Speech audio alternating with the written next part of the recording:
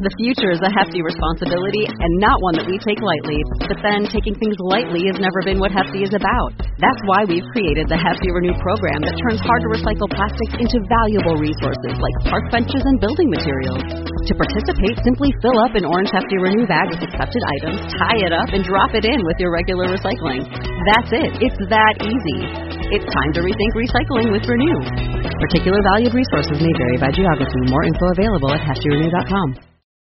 Hello and welcome to Soulful Valley, the podcast for people who want to improve their quality of life through caring about their mental, emotional and spiritual well-being. I'm your host, Katie Carey, and I will be sharing wisdom and ideas from myself and some expert authors, coaches and energy healers that could be just what you need to hear to transform your life today.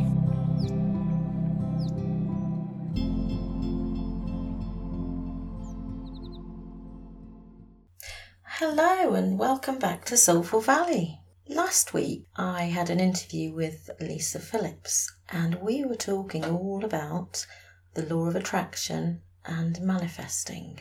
I figure this is a great one to have a little talk about today because I know when people are inboxing me questions, it's usually that they're confused about manifesting and the law of attraction.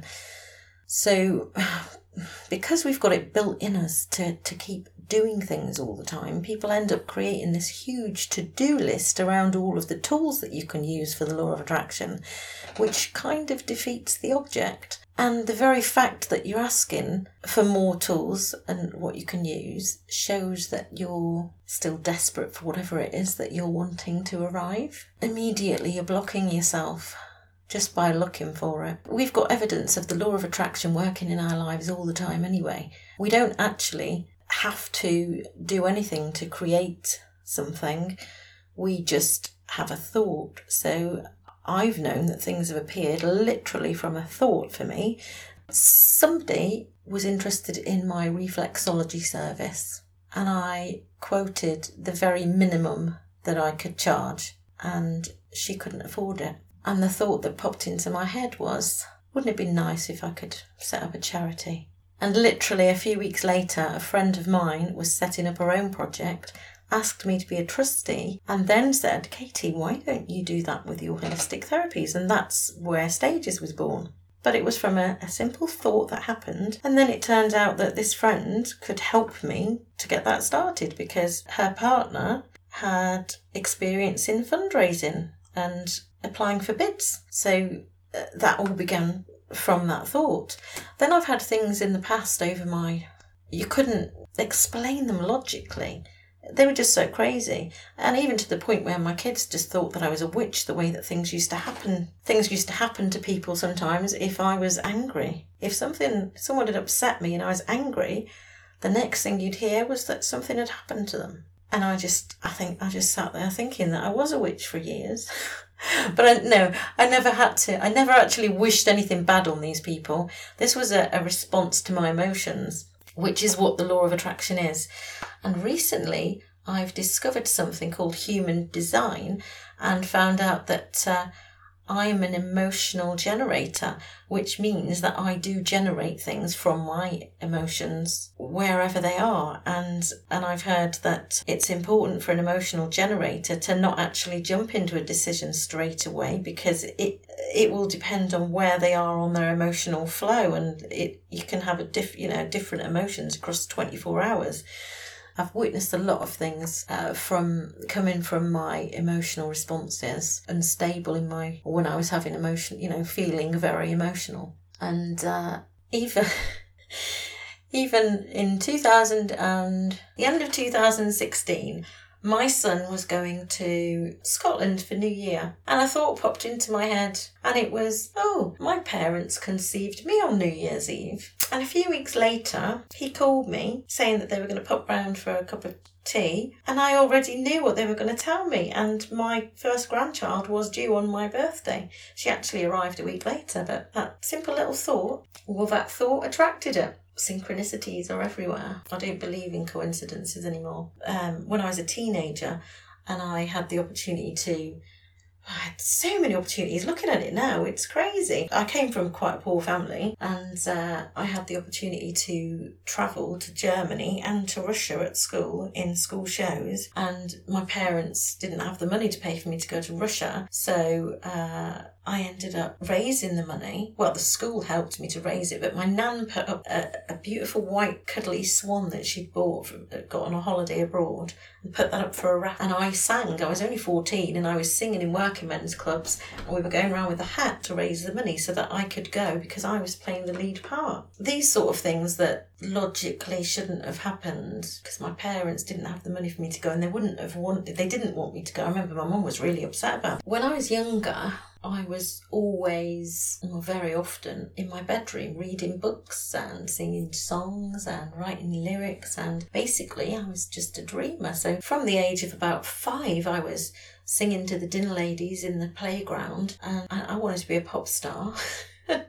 And I wanted to be in the Hollywood movies and musicals and things. And I didn't have any belief in me that that wasn't possible, especially when I went to secondary school and we had the best drama. I've never known a school since then that my children have been to that have had such an amazing drama department. The teachers, the drama and music teachers, were just so supportive of any of us with talent, and they really built us up to believe that we could do anything was possible. And I'd got this part in a musical that went to Russia, and it just happened. The BBC were at our school the year before The Little Match Girl because they were doing some play for today's. There was one that some of our school were involved in called 3 Minute Heroes, and apparently they'd been trying to sell this script of The Little Match Girl as a movie for about 10 years, and they hadn't managed it yet. And they just happened to have this conversation with my drama teacher, who asked if she could have the script if we could do that musical as a school. And that happened. I played the part and they came to watch. And a year later, they remembered my performance in that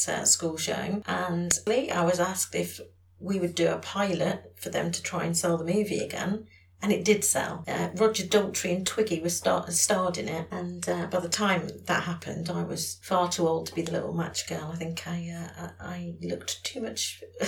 I looked a bit too mature by then. The Little Match Girl was supposed to be 12. By this point, I was about 17. So yeah, that wasn't going to happen. But what they did do, they remembered me, and they offered me an audition for Anna of the Five Towns to play Agnes. I got the part of Agnes, and I went on as well to get the main part in a Radio 4 play called Winnie Holden's Angel. I played Winnie Holden, and then from that I had roles in theatre and then the Edinburgh Festival. So all of these things came up for me that I didn't realise. Money wasn't an issue at all because I was a child, and things happened for me. And it wasn't my parents that were paying for it. When I did the Edinburgh Festival, people that were connected to Anna of the Five Towns actually supported and paid for my accommodation to stay in London, and I got a grant. I did get a grant through the school to be able to go and stay in Edinburgh as well. So all of these wonderful things were supported for me, and I think it was just I had this belief that I could do it, that I didn't have any beliefs that I couldn't. It wasn't until I became an adult that things got a bit more complicated. And of course, I didn't know what the law of attraction was. And my life, when I started to have to work in jobs that weren't very nice, telesales was the first one. I can't say I enjoyed that. Selling textured, coloured wall coating. But I did go on to become a BT operator, and I quite enjoyed that. I did quite enjoy that. But when I was there, some auditions came up for me, and because I was at BT in 3 weeks training to be an operator, I couldn't take a day off to go and audition.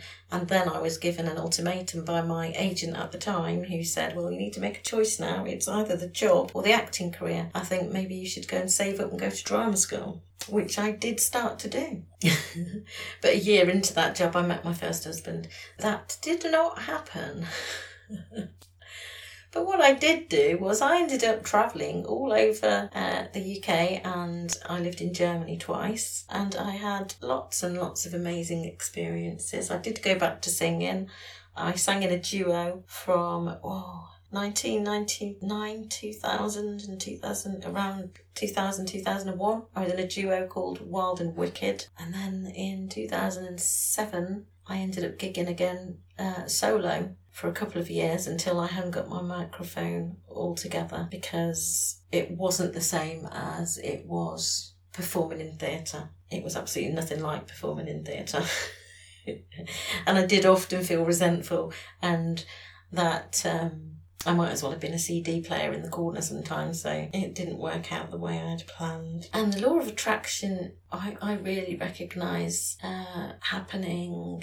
I mean, the thing is, the law of attraction happens anyway, but the point is that when we're in a low vibration, we're attracting from that low vibration. So, those bad thoughts are just as simply creating havoc in your life as a good thought can create something good. The point is to try and manage to not create those things from your negative or low vibrations. And the kind of thing that Lisa was talking about, the most important thing to focus on is that you feel good. So if you're not feeling very well, just go and take time out and have a rest and sit with those feelings, work through them. Don't try and block them and pretend they're not there, because you're still attracting from what you're pushing down underneath.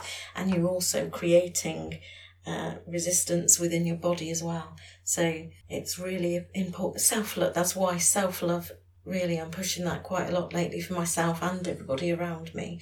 The importance of taking care of yourself, of being in alignment with the things that you're doing, the work, the jobs that you're in, the people that you spend time with, the relationships. If you're not in alignment with these things, you're creating resistance all of the time. So for me, the absolute root of your life is so painful and you're suffering and you want to change it, the number one thing that you can do for yourself is to look after yourself. And I don't just mean have a bath and light some candles. And what are you saying yes to that you don't really want to do? What are you struggling to say no to?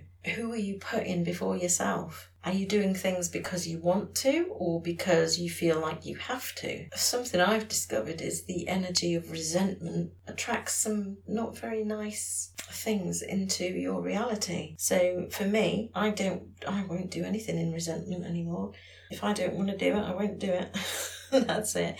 If I feel that if I've arranged something and I don't feel well enough to do it, then it is just as simply unarranged or rearranged, because I matter. And I've already ran myself into the ground. The reason that I'm disabled in the first place is because I was trying to do so much and chase all of the time. So I was, at one point, I was working in my day job at the hospital. I was studying a degree. I was studying diplomas and holistic therapies. I had teenagers in the house. I had a husband who was a struggling addict with mental health problems, and I was running a charity and an eBay store. Now, I don't even know how it's possible for someone to do all of those things now. How on earth I managed all of that? I don't know how I manage what I do under the circumstances I am under, but I do everything like in small steps these days. I don't push myself with anything. I go and sleep if I have to. I have a break, I lie down. I'll just work for,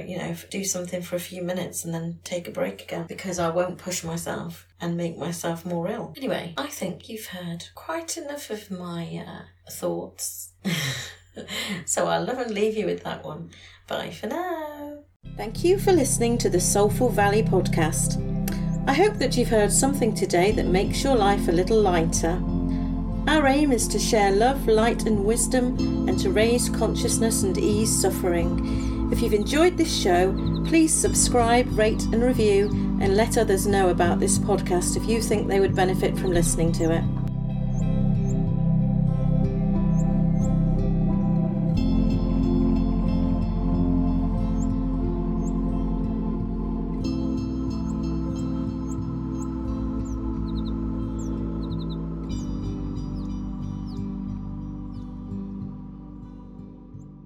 Sick of being upsold at gyms? My guy, you're currently a base member? For $90 more, I can upgrade you to our Shred membership. For $130 more, you'll be a Swole member. And for just $300 more, you'll reach Sweat Platinum. At Planet Fitness, you'll get energy without the upsell. Never pushy, always free fitness training and equipment for every workout. It's fitness that fits your budget. Join Planet Fitness for just $1 down and $10 a month. Cancel anytime. Deal ends Friday, May 10th. See Home Club for details.